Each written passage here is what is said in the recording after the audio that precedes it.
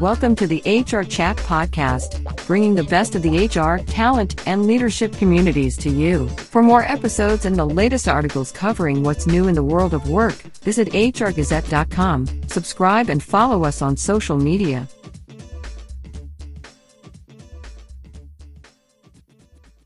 Hello, and welcome to another episode of the HR Chat Podcast. I'm Pauline James, founder and CEO of Anchor HR, and it's my pleasure to be your host today.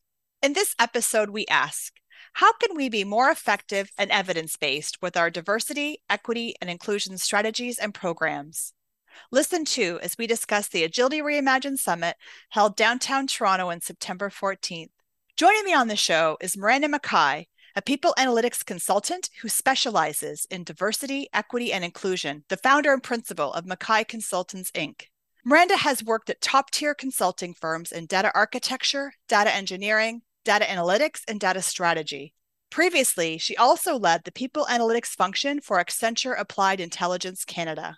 Miranda is passionate about advancing women and women of color in the workplace. She has worked on various initiatives focused on utilizing artificial intelligence capabilities to gain insights on systemic barriers that impact marginalized groups. Her work has led her to be the 2020 recipient of Catalyst Canada's Emerging Leader Award. Miranda currently lectures at Canadian universities teaching people analytics. Miranda, welcome to the HR Chat Podcast. Beyond my short introduction, please begin by taking a minute to tell the HR Chat listeners a little more about yourself. Yeah, thanks. Well, first off, thank you so much for having me. I'm really excited to be here. And, I think the intro said it well, that I'm a data nerd, let's just say. I love using data for everything, but especially in the diversity, equity, and inclusion space. And that's really my area of expertise, is how organizations can start to be more strategic around DEI by leveraging data capabilities to really drive those objectives. Thank you. Let's dig into the concept of being evidence-based in our approach to D&I. Can you provide an overview of the approach you recommend? What do you see more successful organizations doing differently? Yeah, for sure.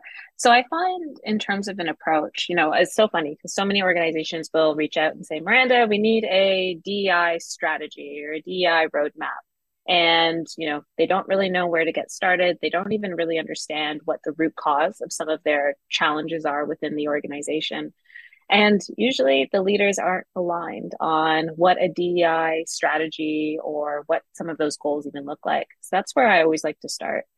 Is the first piece of aligning kind of from the top down with leaders on what are you trying to achieve and how does DEI really drive some of your strategic objectives. So if you think about the entire employee life cycle, how is recruitment or optimizing your recruitment or bringing in diverse candidates going to help drive maybe project delivery? How is a successful onboarding program for all employees going to help ensure productivity within your organization? So the first step is really that, right? Aligning leaders on some of those strategic objectives and then diving into, where are those opportunities or where do we think those opportunities exist, which is a polite way for saying, what are the gaps and what are the problems? So essentially, I like to work with organizations really on finding out what the problems are. And that's where you start to dive into the data. So there's kind of two folds to look at that. One is through, anonymous surveys, which are fantastic to kind of go out and understand sentiment. But even better is looking at some of the internal source systems like HRISs, ATSs, LMSs, et cetera, and starting to analyze that data to see where there's gaps. So as an example, do diverse demographics have a lower proportion to promotions than others? Is there issues with pay equity, as an example? Within your LMS, are there certain groups of people that are participating in professional development programs or not participating? And this really helps give the baseline of where some of those areas are or challenges are. And essentially what you're trying to understand are where are some of those systemic institutional barriers and how do we start to address that? And once you have that understanding of, the problems and what you're trying to solve for, it's always a really good practice as well to work through validating that as well. Data is great, but storytelling and understanding perspectives of employees is also really great as well. So working through focus groups and sessions to really help interpret that data to dive into it a little bit further. And now that you've done all of that evidence base and really understand, what's the problem, where are those gaps, that's when you can really start to go into solutioning. So looking across people, process, and technology, what do we really need to do to drive DEI and ensuring that that aligns again to the strategic objectives? We'll be right back to this conversation after this very brief message from today's sponsoring partner. EmpTrust HR Solutions provides human capital management and talent management solutions and services for a global workforce. Their core HR solutions help companies to create great onboarding experiences for new hires through new hire portals, forms, and task management with advanced tools. Learn more at emptrust.com.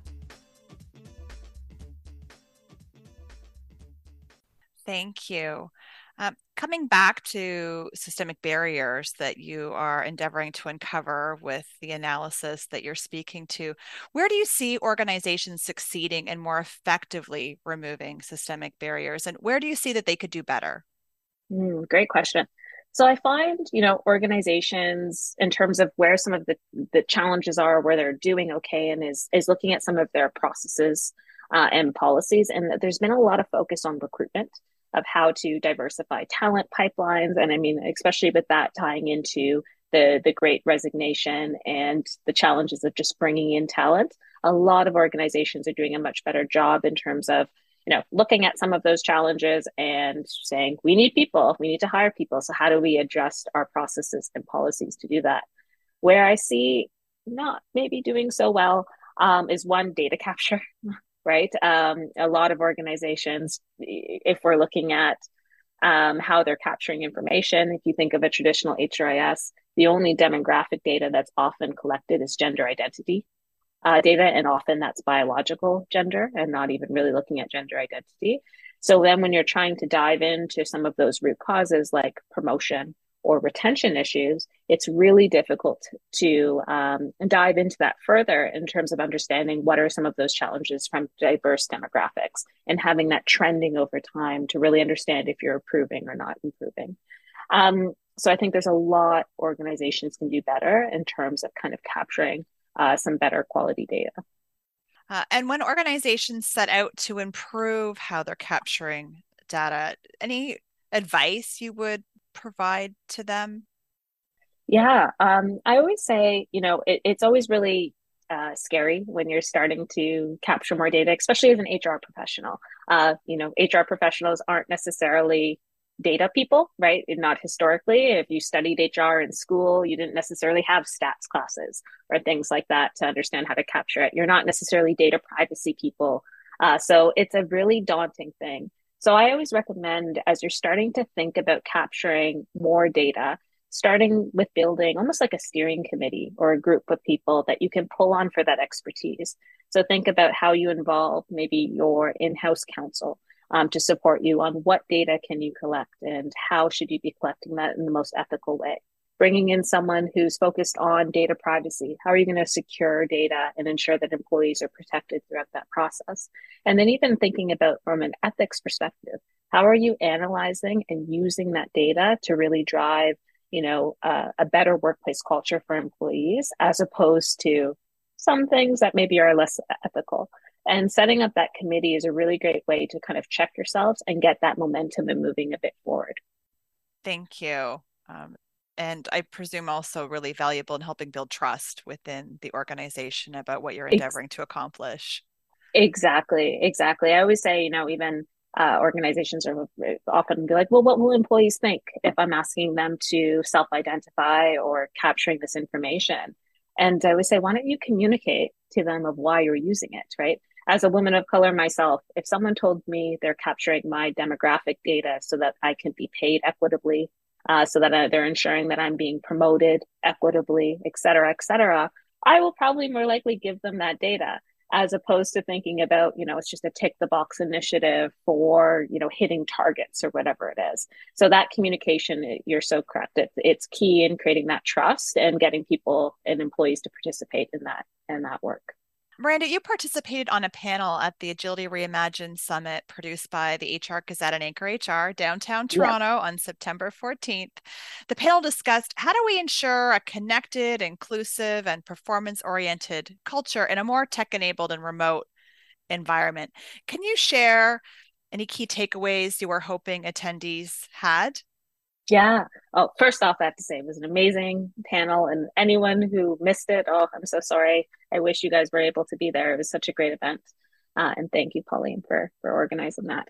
Um, but yeah, I think some of the key takeaways were really one that stood out to me was recognizing that people are people. And, workplace flexibility is just so important in terms of capturing and recruiting top talent, as well as retaining them. And especially as we're moving to this remote workplace, we need to recognize that what we did is in the past, of that everyone's coming in and working 9 to 5 and, clocking in kind of environment. And we're moving to the future. And the future of work is flexible working hours, understanding that people are people, right? And they have needs just like you and I have needs, and they're not machines. So we need to be a little bit more accommodating to really ensure that we're supporting them to get the best organizational culture and even productivity out of them.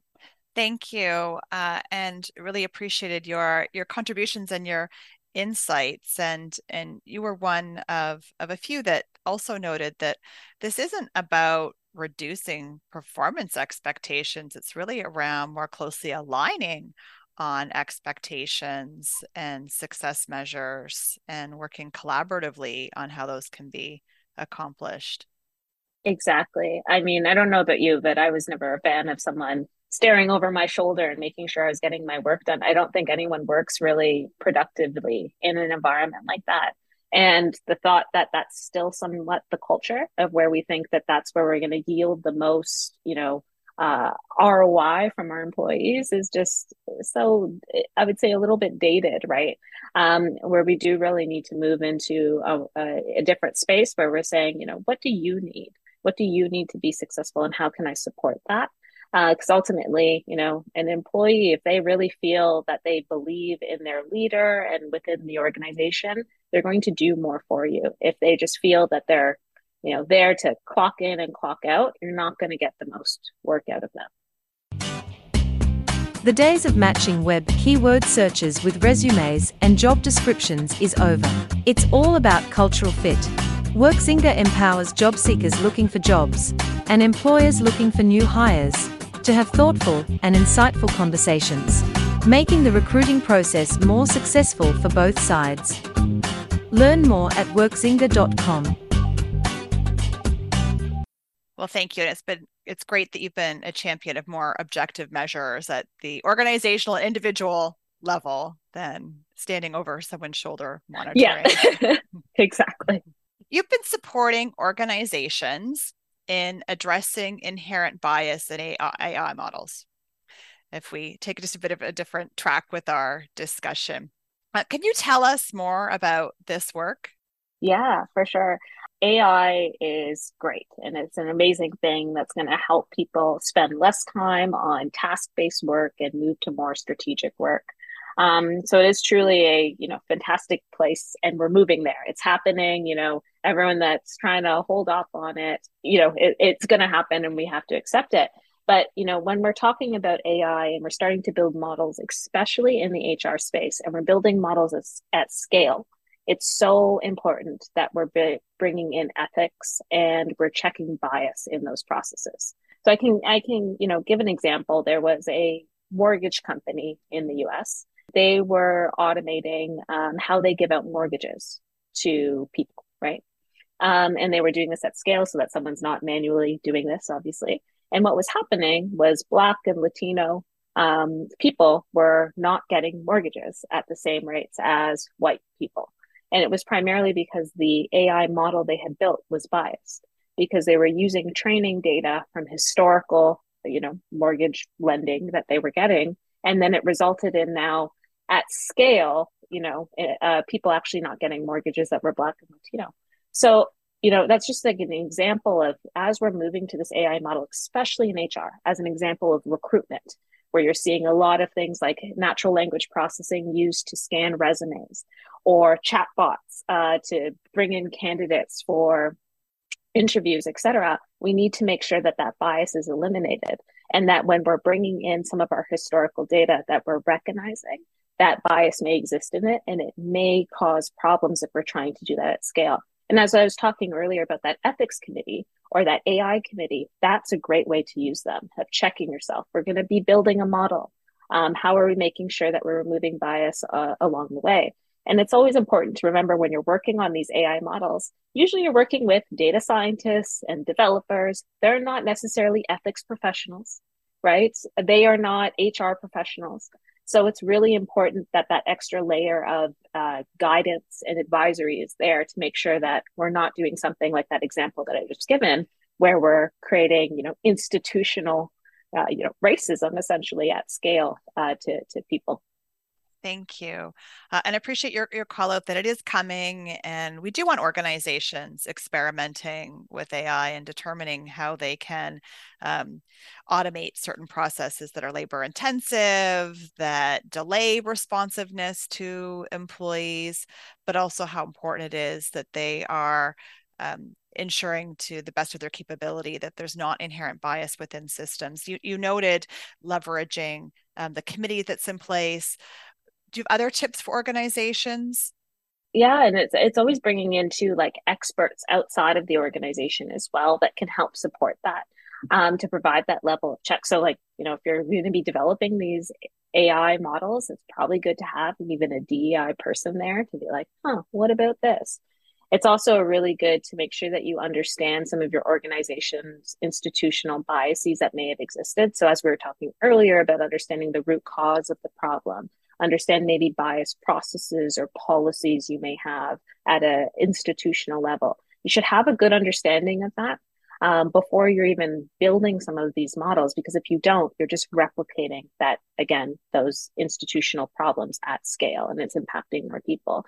So it's great to jump into it. It's great to experiment. I agree with failing fast and understanding that, but recognizing that as we're launching these huge models that are impacting so many more people, that risk is so much higher.